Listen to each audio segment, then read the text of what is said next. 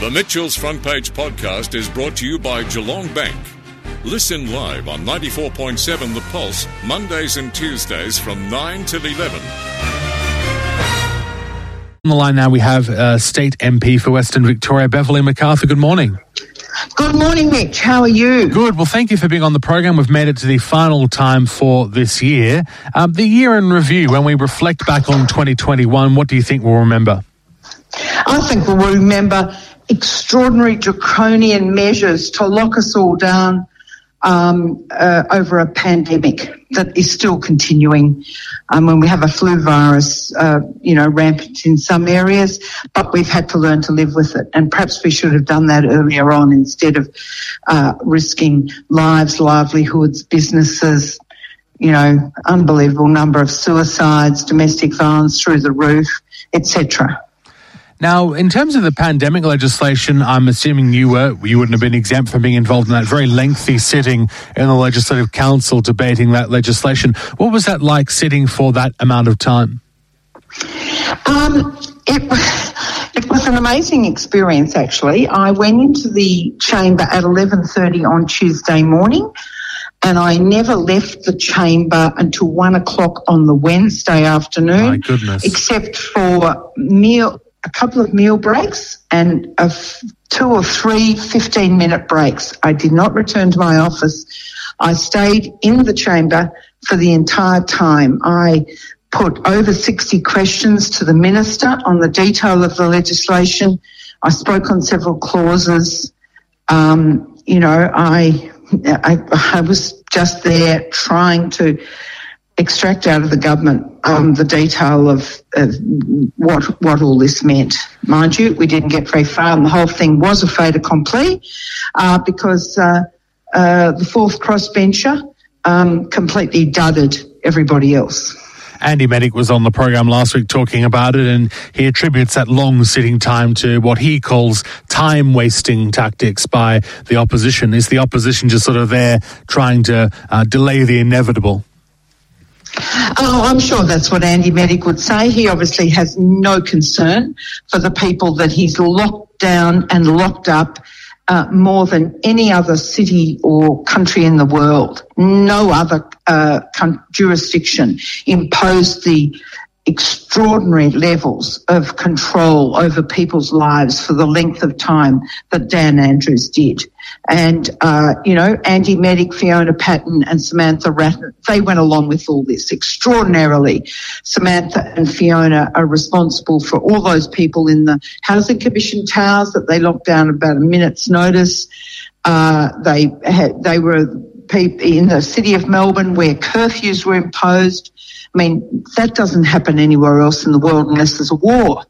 But it happened in Melbourne, the most locked down city in the world. What a reputation. And he's aided and abetted it. He ought to be ashamed of himself. I was reading some of the commentary about that long sitting, and it's been discussed by experts, the impacts of fatigue on decision making, and they've suggested, I think the TAC, it's like being over 0.05 once you've been awake for a certain amount of hours. Is there a way the parliamentary process could handle it better that doesn't involve you having to sit in Parliament for that length of time? Because clearly at 1 o'clock in the afternoon, if you've been there since 11 a.m. the morning before, you're not going to be on top of your game.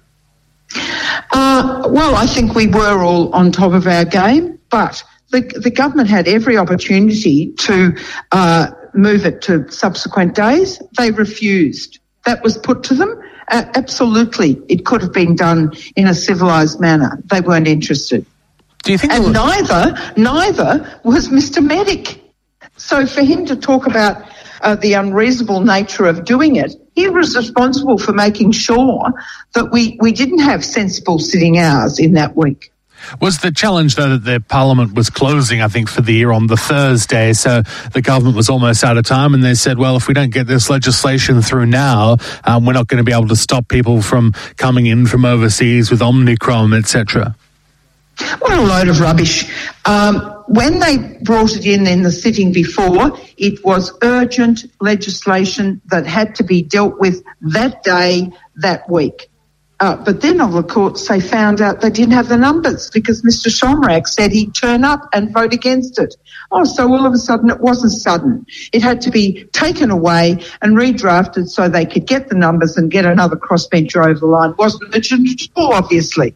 And what's more, as for closing down the parliament, that's a load of rubbish as well. We sat on the Friday in any case. We can always go back and sit in Parliament. After all, this government actually doesn't want anybody sitting in Parliament. That's half the problem. Do you think that the legislation has improved? You mentioned that redrafting process, which presumably was enough to get Rod Barton on side to get them the numbers they needed. Is it a better piece of legislation now because of that than what it was initially when the government was trying to get it through? No, they've been duped. It's no better. The government still have the power to order lockdowns without any real scrutiny or advice. I mean, going for a joint sitting of both houses under this regime would not make a swat of difference. The government have the numbers, so that's a farcical. Having SARC do more scrutiny, that's also farcical. That went.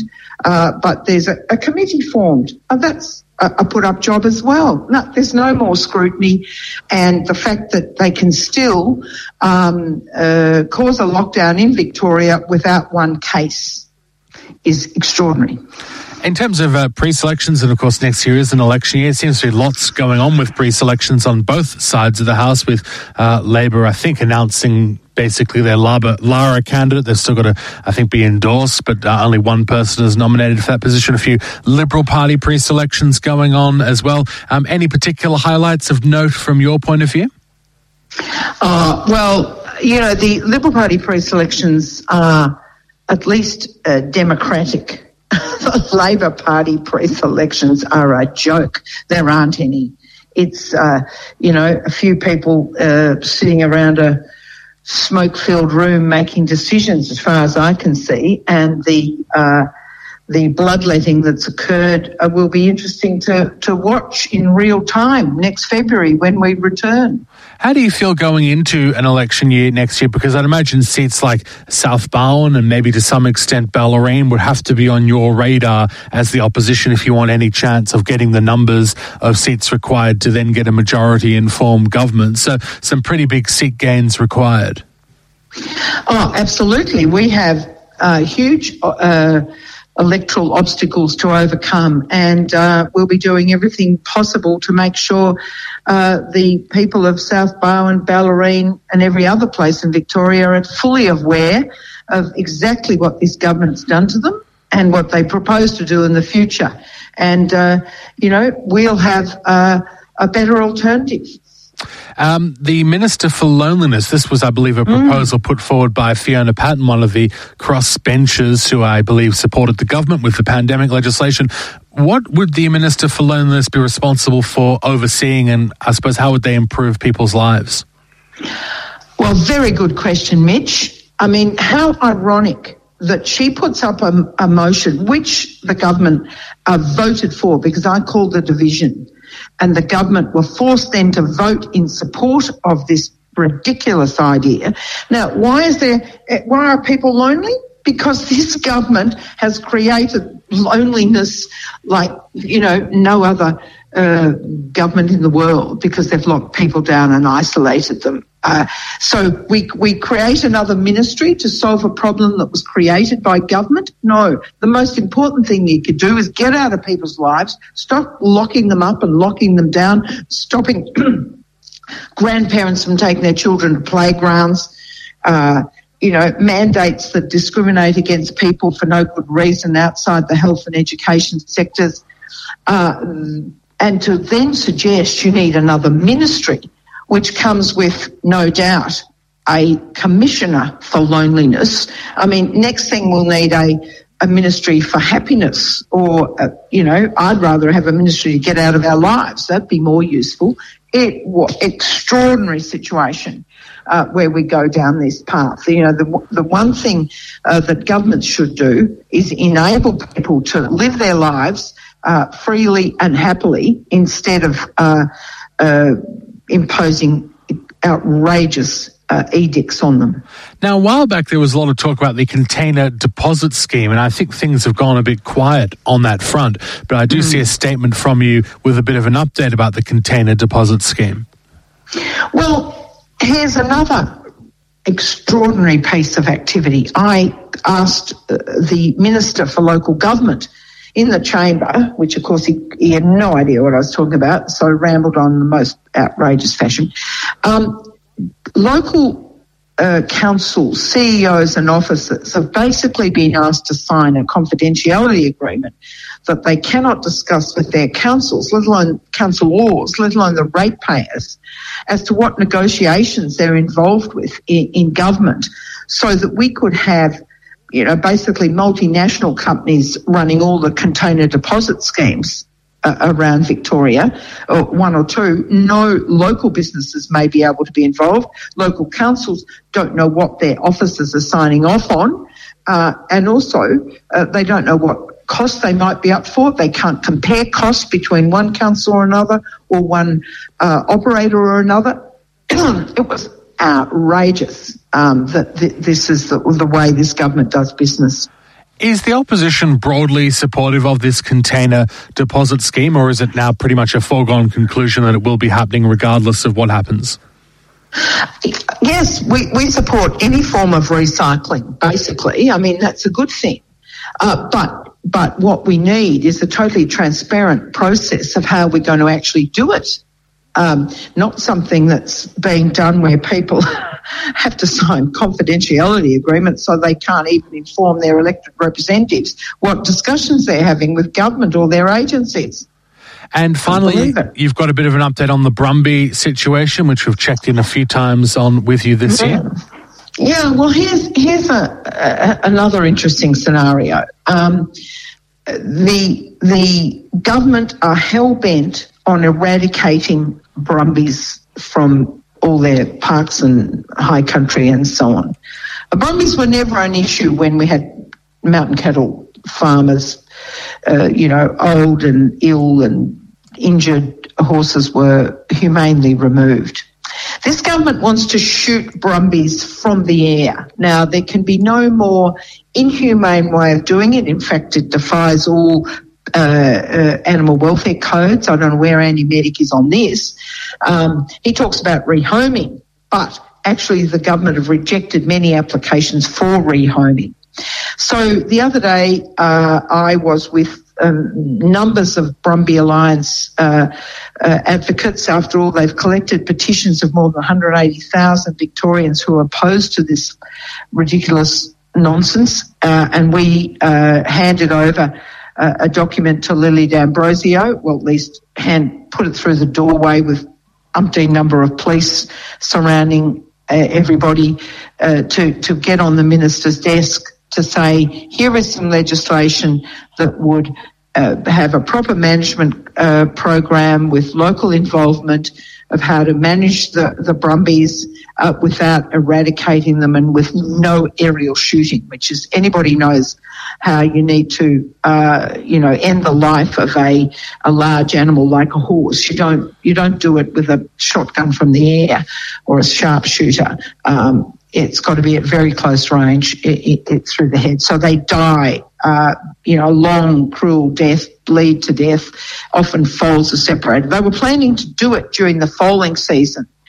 Anyway, it has been stopped at the moment, not that it won't be introduced again. But really the problem of the environment in these areas is not caused by Brumbies. There's hundreds of thousands of feral deer, pigs, dogs, cats, foxes, noxious weeds out of control, totally out of control. And actually horses do graze the area and help reduce fire risk. But no, this government's got an ideological objection, along with Andy Medic and others, to horses because they represent a historical aspect of Australia's development. The colonial era where, horses were used before we had vehicles and machinery. And they, of course, don't want to talk about the aspect of how our horses served our soldiers in wartime. They'd like to eradicate that part of history. This is an ideological war. If they were really concerned about the environment, they'd first get rid of all the other nonsense that's occurring in these parks that have been locked up and the key thrown away. Nobody's allowed into half of them. They keep closing down public land areas to so-called have a pristine environment. Well, it's anything but pristine, I can tell you. Just very quickly, I hear there's talk about dingoes potentially coming back. I know Andy Medic is in favour of this proposal. I hear it's being discussed this morning. Do you have a view on whether dingoes should be introduced? I'm totally opposed to it. And it has come up in various inquiries I've been on. It's a nonsense. A dingo does not discriminate between a wallaby or some small native animal, and a lamb. Are you serious? And some of the finest wool breeders in Australia, in the world, are on the edge of the Grampians, and that's where they propose to have this trial, in inverted commas, program of introducing dingoes. Again, this is nonsense ideology emanating from Andy Medic on all those idiots inside the tram tracks of Melbourne. Well, thanks for being on the program. We appreciate your contribution, not just this year, but you've been a regular contributor since the 2018 election and even before that. So thank you so much. A pleasure, Mitch. Happy Christmas to everyone. Thank you very much. Beverly MacArthur with us there, the State MP for Western Victoria. The Mitchell's Front Page podcast is brought to you by Geelong Bank. Listen live on 94.7 The Pulse, Mondays and Tuesdays from 9 till 11. Or search for Mitchell's Front Page on Facebook, Twitter, Instagram, or wherever you get your podcasts.